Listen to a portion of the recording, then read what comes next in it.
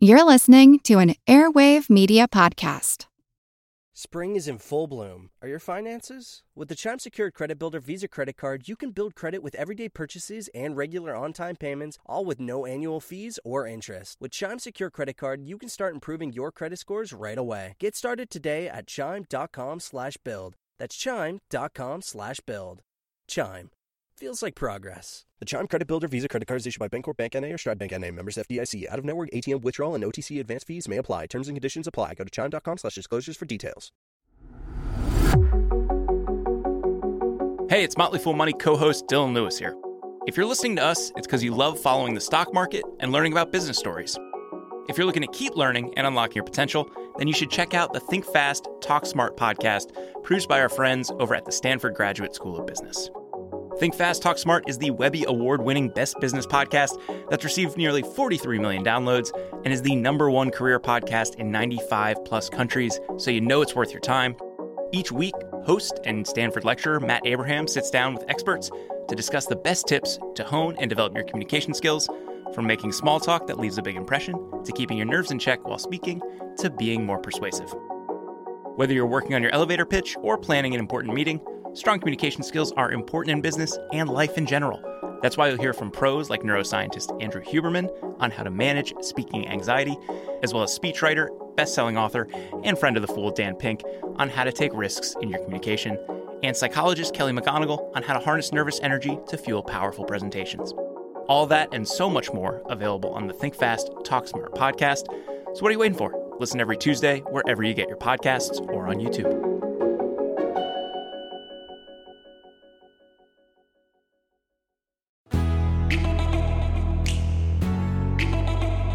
Hey everybody, I'm Jean Chatzky. Thank you so much for joining me today on Her Money. You know that our fabulous careers are one of the topics that we return to time and again on this show. We just love talking about how to earn more money, how to network effectively, what it takes to find a job that can help our careers skyrocket. And these can be tough topics to distill because there are so very many paths we can take to get where we want and what we want out of our working lives. This week, in preparation for this show, I was thinking about that age-old advice that we always seem to give recent grads, something along the lines of do what you love, pursue your passion, or if you like your job, you'll never work a day in your life. By the way, I do not believe in the latter, but you have probably gotten advice like that before, or maybe dispensed it yourself, because in theory, these are beautiful words. They are encouraging sentiments. But what if you're just not sure what your passions are? Or what if you think you might know your passion, but after a few years out, you find you, well, kind of hate it? Or what if you love many, many things and you can't pick just one? Or what if you start out liking a job in your 20s or your 30s, but then in your 40s, you realize it's not right for you and it's not right for your lifestyle, or it's not fit for the city where you want to live? The point is, I know of precisely no one whose careers were a straight arrow trajectory, who went from point A to point B to point C, loving every step along the way. Sometimes our jobs just suck, and sometimes we feel stuck, and sometimes we'd rather wake up and go literally anywhere other than to work. And you know what? That is okay. We should not feel forced into needing to love every minute of our careers in order to feel like we made the right decisions or took the best job offer. The truth is, we can always pivot. We can always reinvent. We can always find what's been missing in our careers and in our lives. It is never too late. And no one knows that better than our guest today, Ashley Stahl, author of the best-selling book, U-Turn: Get Unstuck, Discover Your Direction, Design Your Dream Career. Ashley is a former counterterrorism professional who now boasts career clients in 78 countries and hosts the popular U-Turn podcast. Ashley, welcome. Thank you so much for having me. I'm so excited. Oh, well, we're excited to have you. And I am excited to hear how you made the turn from counterterrorism to career counselor. But first, tell me about the book. I heard you say when you wrote it that you help people figure out what's missing in their careers. Can you explain that?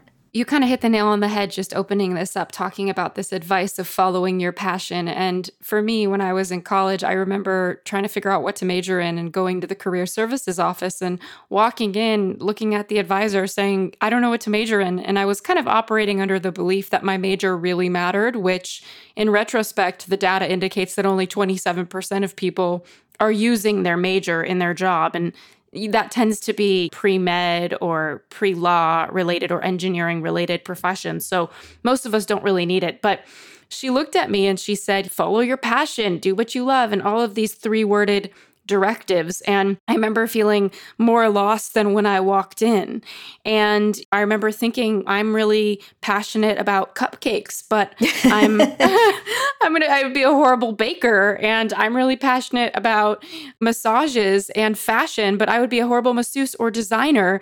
And it wasn't until later that I would really realize that there's a big difference between being a great producer of something, doing it in your career and producing it, versus being a great consumer of something. I consume politics, I consume cupcakes, but it doesn't mean much about my skill set and where I'm really meant to be contributing my energy throughout the day. And so as far as my own journey into national security, I remember just majoring in political science because I was interested in it, and French because I was good at languages.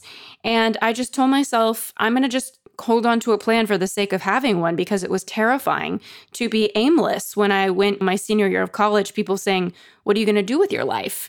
And I just wanted something to say. I think just like everyone, the desire to survive in those conversations and be someone is so deep inside of us that a lot of the times we're willing to trade our fulfillment and the truth of who we are, what we want, with a path that really isn't meant for us. So that was what got me into counterterrorism, was my choice to study it and pursue graduate degree in it and go from there. I mean, to me, and I think as our listeners know, a very big consumer of spy novels. It sounds fascinating. Did you like it? Yeah, that's the thing, is I find that when people find out I worked at the Pentagon, their imagination is always much more exciting than the actual practice of the job that I had. But what was really exciting about my work was the journey there. And that's a message I hope to impart to anyone, is that when you follow what feels good, it might not be your forever.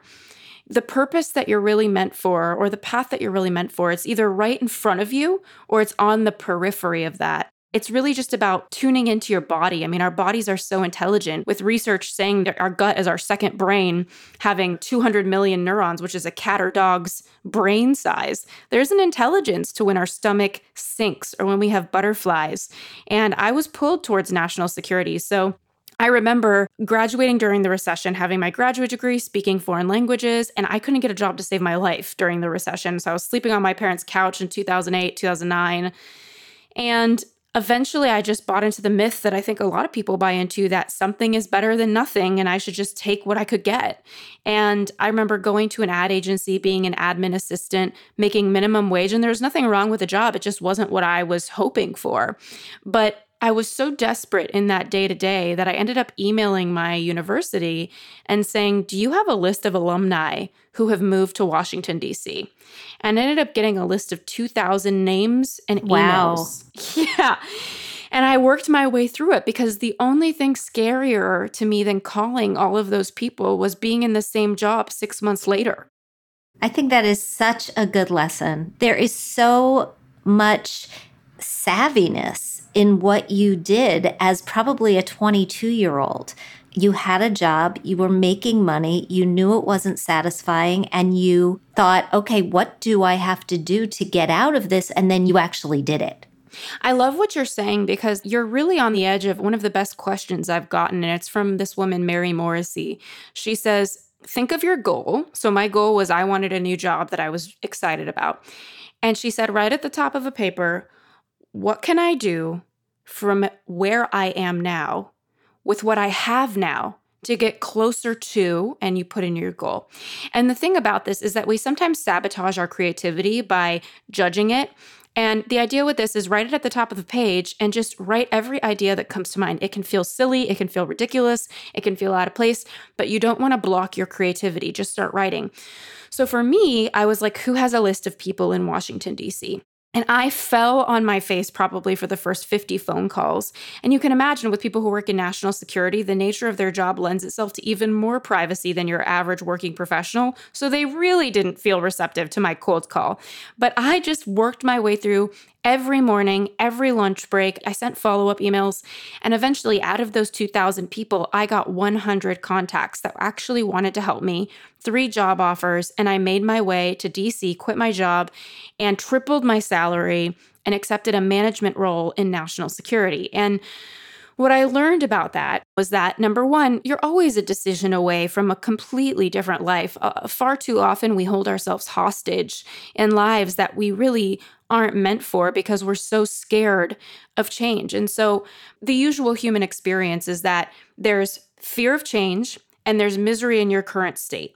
And far too often, people are so afraid of change that it's not until they are so miserable where they are that they are going to give themselves that permission slip to go into the unknown.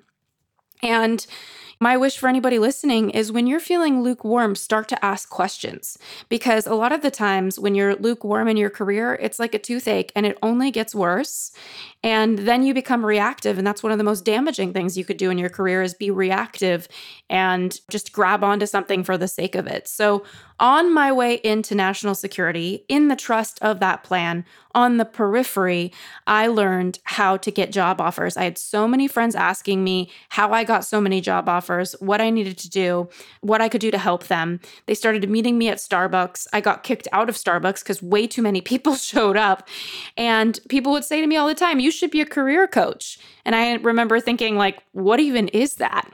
And so fast forward 10 years, now I have my podcast, my book with an 11-step roadmap to help people self-discover and create a career that truly fits them, and online courses and so much more. And I'm just so proud of the fact that I found the right path for me by pursuing something that felt right at the time, but wasn't my forever. And I want to give people permission to just follow what feels right and not put that pressure on themselves to have to know all of the answers. Yeah. And our listeners know my story, at least some of them do, but I did something similar. I deviated fairly early on when I was unable to get a job in business journalism. I was told I didn't have the chops. I was told to go get an MBA, and I didn't want to do that. And so I looked for a job on Wall Street where I could use my writing skills to help some research analysts, and learned what I needed to learn to transition back to business journalism. Exactly. And that's the thing that you're kind of touching on that I wish for everyone is that you were investing in your future self in some way when you realized that the thing you were doing wasn't working. Even for me, when I was an assistant at the ad agency, I took Arabic classes at UCLA at night. And it's like anybody right now who's not happy or not clear on what they're supposed to be doing next, at least follow something that you're feeling pulled towards, because a lot of the times people will say, I need clarity. And the truth of the matter, and this is really the argument of my book, U-Turn, which is YO U-Turn versus a U-turn in traffic going back the opposite direction. Really, I'm about making a YO U-Turn, coming home to yourself, your true self. Is clarity comes from engagement. It doesn't come from thought. You can't really just think your way there. It's like Albert Einstein says, in order to go somewhere new, you need to do something new. And so a lot of people, they aren't clear because they're super disconnected from themselves. We've been domesticated and indoctrinated from a very young age and told about, in my case, very limited career paths. I was told about being a veterinarian, a lawyer, a doctor, a firefighter, an astronaut. We weren't really told about the vast palette of careers that truly exist.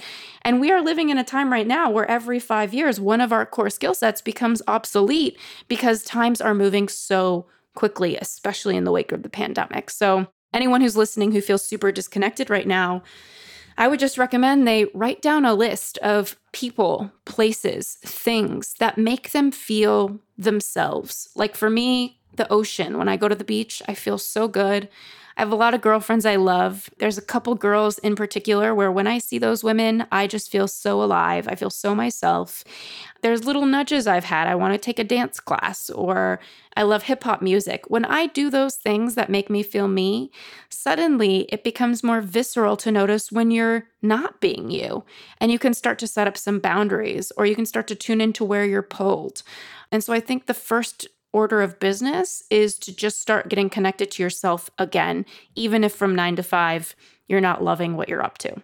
So that's what you're talking about when you say the best career is not one where you only do what you love, but where you honor who you are. You're tapping into that who you are. With Chime Secure Credit Card, you can start improving your credit scores with everyday purchases and regular on-time payments. Get started at chime.com/build. The Chime Credit Builder Visa Credit Card is issued by Bancorp Bank N.A. or Stride Bank N.A. Members FDIC. Results may vary. See chime.com for details. Terms and conditions apply. Go to chime.com/disclosures for details. Hey everybody, it's Jean. If you want to continue unlocking your potential, then you should also check out Think Fast, Talk Smart, produced by our friends at Stanford Graduate School of Business.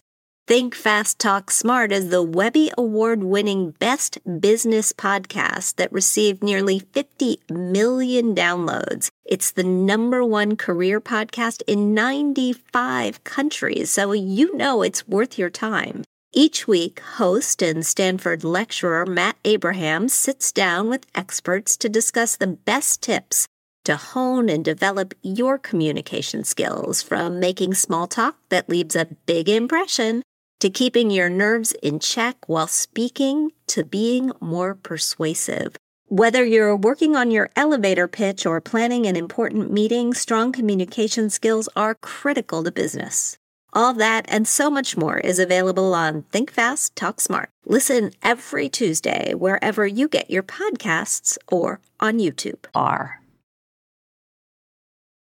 We are back with Ashley Stahl, author of the book U-Turn. That's Y-O-U-Turn. Get unstuck, discover your direction, design your dream career. So the 4 steps that I was thinking about start with how to discover your core skill set, how to clarify your core interests, how to understand your money blueprint, and how to become your own coach. Do they include the 2 that you were thinking about? They can. Yeah, definitely. Core skill set is #1. So that was the first piece that I was going to cover. But I love all of these topics that you've pulled out, and they're all so useful. I mean, I'm biased to say so, but I really think they're powerful. And so I'm excited that you highlighted those. Well, so let's go through them, but we're going to make it 5 because I want to know what the other one is that you were going to bring us. Let's start with the core skill set. What is it, and how do you figure out what yours is? Yeah, well, this plays into those 2 dynamics, which is the what of your career and the how of your career. The what of your career comes back down to your core skill set.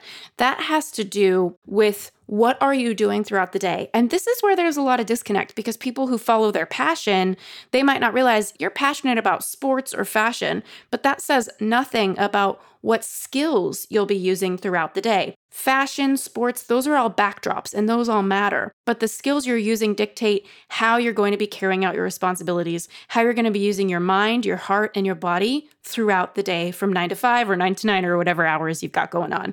So I came up with 10 core skill sets that I believe exist in the workforce. And obviously, I can't obscure the vastness of human beings into 10 skills, but I can say that largely most people fit into one of these. And it's important to know which one you lead with. So I can go through those if that's helpful. I think 1 is words. This is my core skill set. And one question to ask yourself throughout any of the core skill sets you look at is, are you an introvert or are you an extrovert?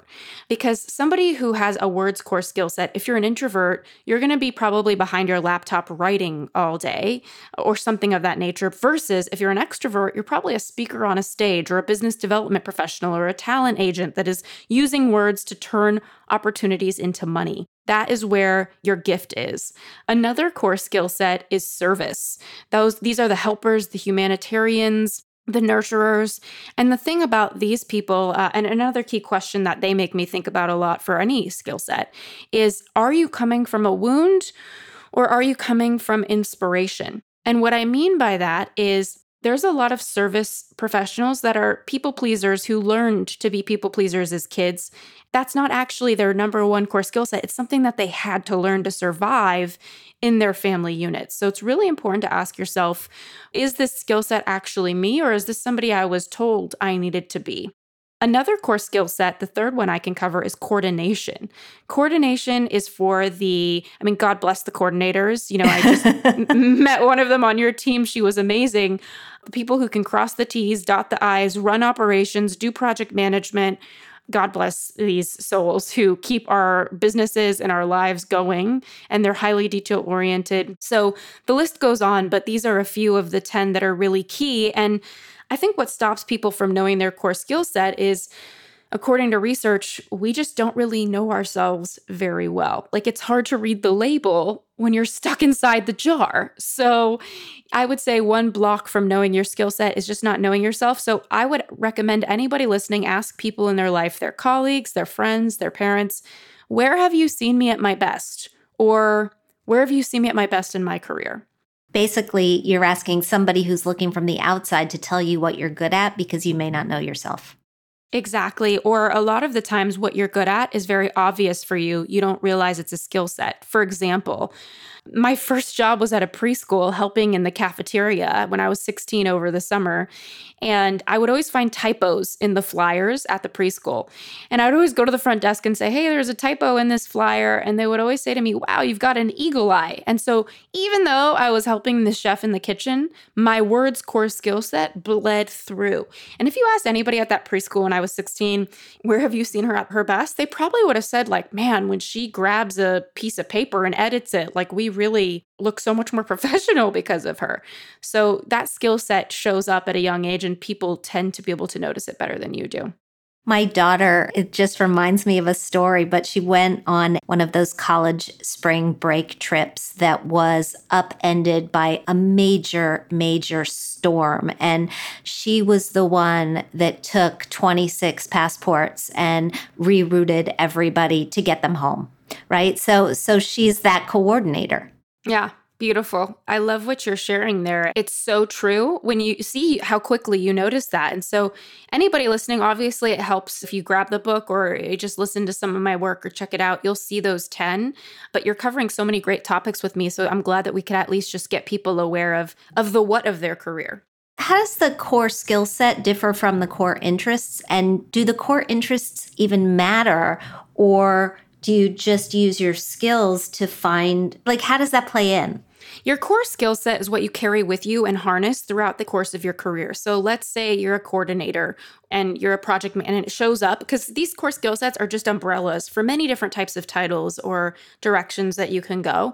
So let's say that you're a project manager. You can be an excellent project manager at a tech company. In the same week, you can be an amazing project manager at a fashion company. So you can see that your interest there isn't as relevant as the skill you're using, your body, your heart, and your mind, as we talked about.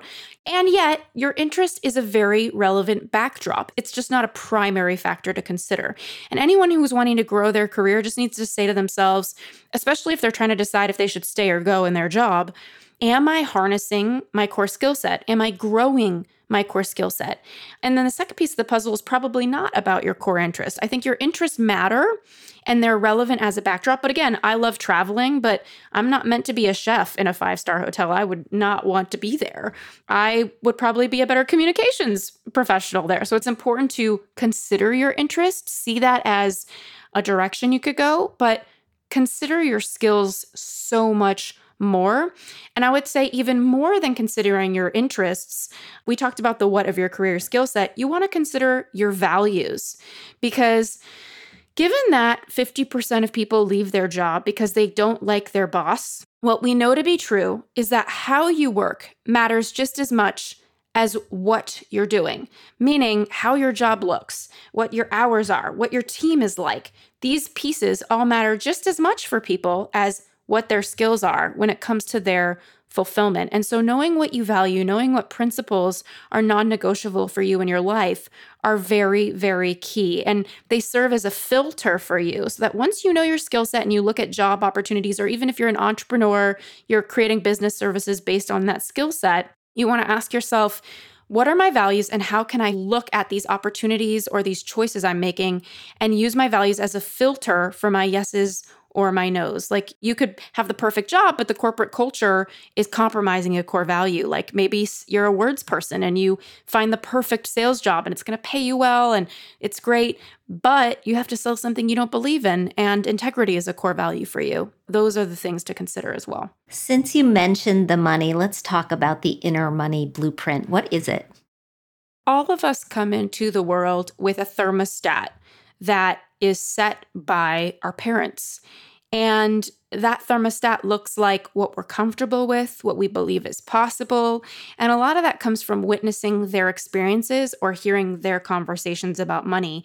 And at a young age, we usually form beliefs about what's possible. For example, I had an amazing business coach 10 years ago. And I remember her little kid walked in during one of our sessions because I flew to her home in Connecticut. And she looked at her little boy and she said, "Sorry, Oliver, we're in the middle of a business coaching session. I'll see you at dinner." And he looked at me and with all the confidence in the world, he said, "One day I'm going to have so many clients just like my mommy." And I remember thinking to myself, this woman has a high thermostat. She's shown him that money, clients, that it can be easy, it can be abundant. Other people are taught that it's going to be hard. We hear the expression, money doesn't grow on trees, which I used to, as a little kid, say, yeah, it does. It's paper, and paper comes from trees. So we all have these different beliefs. In my case, I had a dad who worked really, really hard. He was an entrepreneur. He dropped out of college, started a financial firm, and he ended up having to make the really hard decision to close his business. And it caused him so much stress and so much panic and so much anxiety when I was a little kid that I remember having a belief that money was going to kill me, that I needed to have it, but the pursuit of it would kill me because I watched my dad with so much stress, so much panic. And I remember thinking, if you don't have money, you don't have fun. And if you need to go get money, you might die. It's going to kill you. So there's so many different beliefs we have stuck in this, what I like to call blueprint inside of us. And so it's really important to ask yourself, what was my first memory of money? What was the conversation like in my house about money? And what did I believe about money because of that conversation? How is that showing up now in my life? And if you want to know what your money mindset is, just look at your outer results. Are you happy with them? Are you happy with your money situation? And if you're not, usually there's something mentally going on, and you can write down on the top of a piece of paper, you can write, I'm not where I want to be with money because. And look at what you write down. That's a belief that you tend to have. Usually, it's not about that thing that you need to wait for or you need to go get. You're just not where you want to be because your beliefs aren't in a place that want to create what you want. And from there, you can ask yourself, well, what do I need to believe about the world or about money or about myself to create that result? And just at least give yourself the opportunity to write those down. And there's so much depth here, but this is just a starter that I think is so important for people to uncover. It's huge. It's huge. We go through a very similar exercise in my book, Women with Money, to figure out your money story. And if you don't understand it and you haven't looked at it and you have a spouse or a partner and you haven't looked at theirs, there's a really good chance that it's getting in your way. 100% opposites attract, right? So there's usually a saver and a spender in a relationship. And the deeper work is not in the tit for tat with each other, but in the work of saying, here's how I grew up with money. And did I actually choose these beliefs? Do these work for me? Because a lot of the times we're on autopilot. And that's really the crux of my book's concept of making a U-turn. It's like, you're not really living your life if you're following your parents or in reaction to your parents. You see people go the opposite direction where they rebel. If their parents were super savers, they're super spenders. So in the end, our parents still have some sense of control over our decision-making until we decide to put ourselves in the driver's seat and decide what we want to think. I am sure there's a bunch of my listeners right now who are thinking, well, yeah, I would fly across the country to spend some time talking to Ashley. But one of your steps is becoming your own coach. And I'd love to talk about it in line for anyone who's thinking, well, I'm ready. I'm ready to shake up my career right now. Is this a good time to do it? We keep seeing these jobs numbers that indicate wages are going up. employers are having a tough time hiring, and I get that. We've been trying to hire at Her Money. If anybody wants to come work with us, send us a note because we are actively looking. What would you say in light of this environment? First of all, we have just shown that there is a record amount of people quitting their jobs in the past 2 decades right now. And it's been called by a professor the Great Resignation, and it's going to continue. But what's interesting about that is we're also seeing an increase in the amount of people who are jobless. And so what that tells me as a career expert is, please, my friends, if you don't like what you're doing, at the very least, have something new or make sure that your side hustle is really sustaining you before you leave. Companies are hiring like crazy. They're looking for talent, and yet the joblessness numbers are still very, very high. It's not just about joblessness, it's about people who still are jobless. So it's not about people on unemployment. It's about people who quit their job 6 months ago and still haven't found that next step for them. So just wanting to impart that awareness for people. And there was a quote that I heard the other day. It was talking about how it takes some decades for weeks to happen, and in some weeks, decades happen. And very much so, I think COVID was a time where decades of progress happened and catalyzed in just weeks and months. And we are in a time right now that a medium, Anthony Williams, he calls it the quickening. And I love that term because I think we are in a quickening. Everything is moving very quick. Everything's very automated. Robots are displacing workers at record numbers. So I would say make sure you have a job if you want to leave your job, and also consider starting a personal brand. It's still not too late to get on TikTok. It's still not too late to get on Instagram.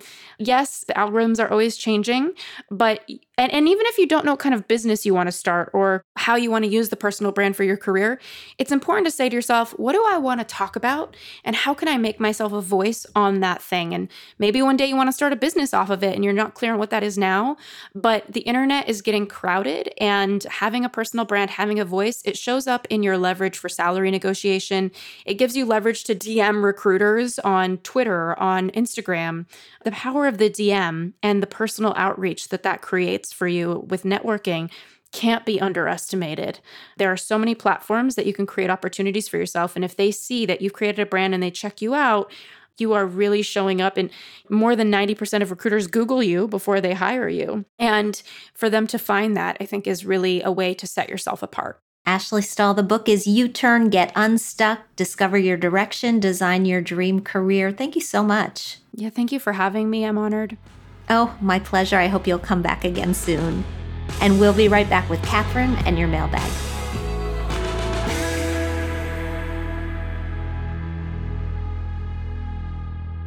We're back with Her Money's Catherine Tuggle. Hey, Catherine. Hey, Jean. How are you doing today? I'm okay. I'm good. I'm mulling all of that advice from Ashley in my head. And I just think it's wonderful. And it reminds me a lot of, I think if there's a thread that we can pull from our recent podcasts, it's skills, skills, skills. We heard it as well on our podcast with the CEO of Career Builder, but your skills are transferable. You can take your skills and you can use them in so many different mediums. And it's a matter of knowing what they are. And I love that she gave us so many tactical tools for getting a grip on that skill set.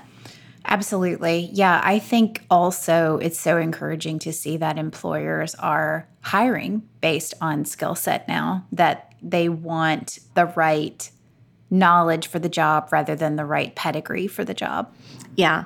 And I dropped a little nugget that we are hiring for Her Money. If you have social media chops, if you have digital skills, if you are good with ActiveCampaign, if you're good with WordPress, what other programs do we need, Catherine? We need just digital skills, helping us make hermoney.com look great. And I'm also always hiring for writers, freelance writers. So mailbag@hermoney.com is the best way to reach us for all of that. Yeah, thank you. And especially, we've had pretty good luck. We brought on a team member lately who was so excited when she saw the listing for Her Money because she'd been listening to the podcast, and it made me think, oh, duh, we should say something on the podcast that we're actively looking. Absolutely. Yeah. And we have such a good team. You are just the best boss. You are. When I first started with you, I kept waiting for the other shoe to drop. I kept thinking to myself, there's no way that she is this nice and she is this wonderful. I'm about to see like the dark side. I'm about to see the crazy any day now. And it just never came. And you are as wonderful as everyone thinks you are. Well, that is really nice. I have my moments, as my former assistants will all attest. Let's answer some questions before I embarrass myself. Our first question comes to us from Patricia. She writes, "Hi, Jean. Can you tell me, when listing a bank account beneficiary, when they get to take over the account, do they need to pay taxes upon receipt? Is it considered a gift or an inheritance? My banks in Massachusetts tell me to hire a lawyer, but I think they should know the answer for their customers. Thank you." Hi, Patricia. It's a good question, and I wouldn't blame your bank in Massachusetts too much because it is a little bit complicated, although I am surprised that they don't know the answer. Generally, they won't have to pay taxes upon receipt, and that is because there is a very, very high ceiling on inheritance taxes, at least right now. The way that this works, it's something called a POD account. It's a payable on death account. That's what a beneficiary receives. And the account owner, as soon as they present the bank with proof that the account holder is deceased, they become the new owner. Essentially, you would have to pay inheritance taxes if you live in a state that has state inheritance taxes at a low level. Federal estate taxes, though, are set with what's called a unified credit in between the receiving of the money and the paying of taxes. And that unified credit is more than $11 million per person right now. So essentially what that means is that unless there's more than $11 million in the total estate, there will be no inheritance or gift taxes owed. If the estate tax rules change, and they may change with that amount of credit being lower than it is right now, that new limit will apply. But they're talking about reducing it to its prior levels, which was somewhere in the $3 million range. So unless we're talking about significantly more than that in the estate in total, I wouldn't really worry about it. But just make sure that you talk to this person who is the beneficiary so that they understand that they are the beneficiary and what they have to do in the case of your death. It's just one of those line items that you should be really careful to button up as you're planning your estate as a whole. Great advice, Jean. And this is such an important question. I'm actually surprised we don't get questions like this more often because it's something that needs to be done, but is surprisingly complicated. Well, and beneficiaries in general are an interesting beast, right? Because they supersede wills. And so if there's a beneficiary on a 401k, a beneficiary on an IRA, beneficiaries rule. And so you want to be very careful, no matter where you've named a beneficiary, that you are consistent with your wishes across all of your accounts and that you keep them updated every time. In particular, there is a significant change in your family, like a marriage or a divorce or a birth or a death. Thank you so much. Sure. Our next question comes to us from Elise. She writes, "Hi, Jean and Catherine. In early 2020, I was ready to begin paying off my student loans. I had been on an income-based repayment plan that allowed for $0 a month, but I had started my first office job that year. When the pandemic hit, I decided to set aside each month's payment into a savings account, and I'm now looking at a total of just over $4,000 by September when the federal loan forbearance ends. Now that we're getting close to the deadline, I'm wondering if the money would be better utilized as an emergency fund. I currently have about $1,500 in my emergency fund, but it's hard to save any more than $50 a month as I'm also newly engaged and attempting to plan a micro wedding for next year as well. Thank you so much for your input." Well, first of all, Elise, congratulations on the engagement. Congratulations on the micro wedding. That is a term that I have not used before, but I love it and will happily appropriate it and think of you every time I take it out for a spin. Personally, I love the idea of you using this as an emergency cushion. I don't think that having $1,500 in an emergency fund in this day and age is generally enough. As we all know now, emergencies can happen with very, very little notice. And I think this is great that you've been able to save so much money over the course of a year. So fantastic work by you. The other thing that I do want to remind everybody is that income-based repayment is something that has to be recertified every year. And so the zero that you were allowed previously may not actually be your new monthly payment now. And for anybody who's in this program, just make sure that you're keeping up with it as federal loan forbearance ends at the end of September so that you know what you are heading for as the payments pick up once again. Thank you, Jean. And yeah, $1,500 in an emergency fund these days seems like too little, unfortunately. But great job saving all that money every single month. And we're hearing a lot of people during the pandemic were able to do the same. So really think about what you're going to do with that money. Don't just dive into a bout of revenge spending or impulse spending because the world has opened back up again. Thanks, Catherine. Thank you, Jean.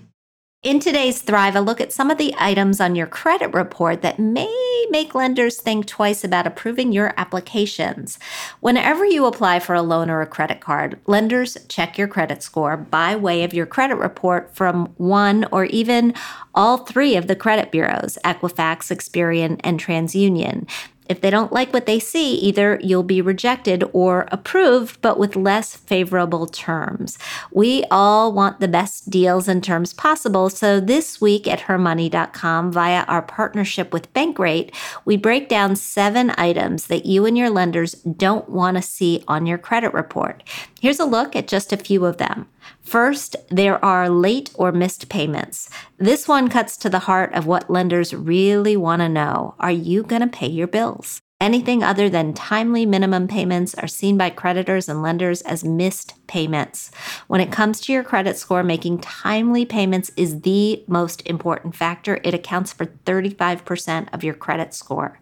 Second, you'll want to avoid any foreclosures or bankruptcies. These are the 2 worst items you can have on your credit history. Foreclosures stay on your report for 7 years. Chapter 7 bankruptcies remain on your credit report for 10 years. And Chapter 13 bankruptcies, where consumers reorganize to repay some or all of their debts, those 2 stay on your reports for 7 years.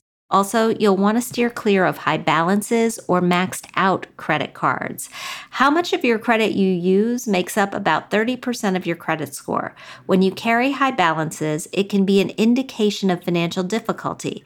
Lenders assume if you had the money to pay down your credit cards, you would. After all, who would willingly pay interest fees if they could avoid it? Ideally, you'll pay off your cards in full every month and keep your utilization ideally around 10% of your total available credit or less. Lastly, and we've talked about this one before, someone else's debt can be a big problem. When you co-sign a credit card or loan, the entire debt goes onto your credit report. So as far as lenders are concerned, you're carrying that debt yourself, and it will be included in your debt load when you apply for a mortgage, a credit card, or any other form of payment. Unfortunately, if the person you co-signed for stops paying, misses payments, or pays late, that will be reflected on your credit report too. This is just one of the reasons why we generally recommend avoiding being a co-signer if you can. There are so many other ways to help a loved one that won't put your financial future at risk. Thanks so much for joining me today on Her Money. Thanks to Ashley Stahl for the insight on how we can all make a U-turn as we reevaluate our lives and careers. If you've been feeling stuck, I hope this show was able to put you on a path toward discovering a new and more joyful direction. If you like what you hear, please subscribe to our show at Apple Podcasts. Leave us a review because we love hearing what you think. We'd also like to thank our sponsor, Fidelity. We record this podcast out of CDM Sound Studios. Our music is provided by Video Helper, and our show comes to you through Megaphone. Thanks for joining us, and we'll talk soon.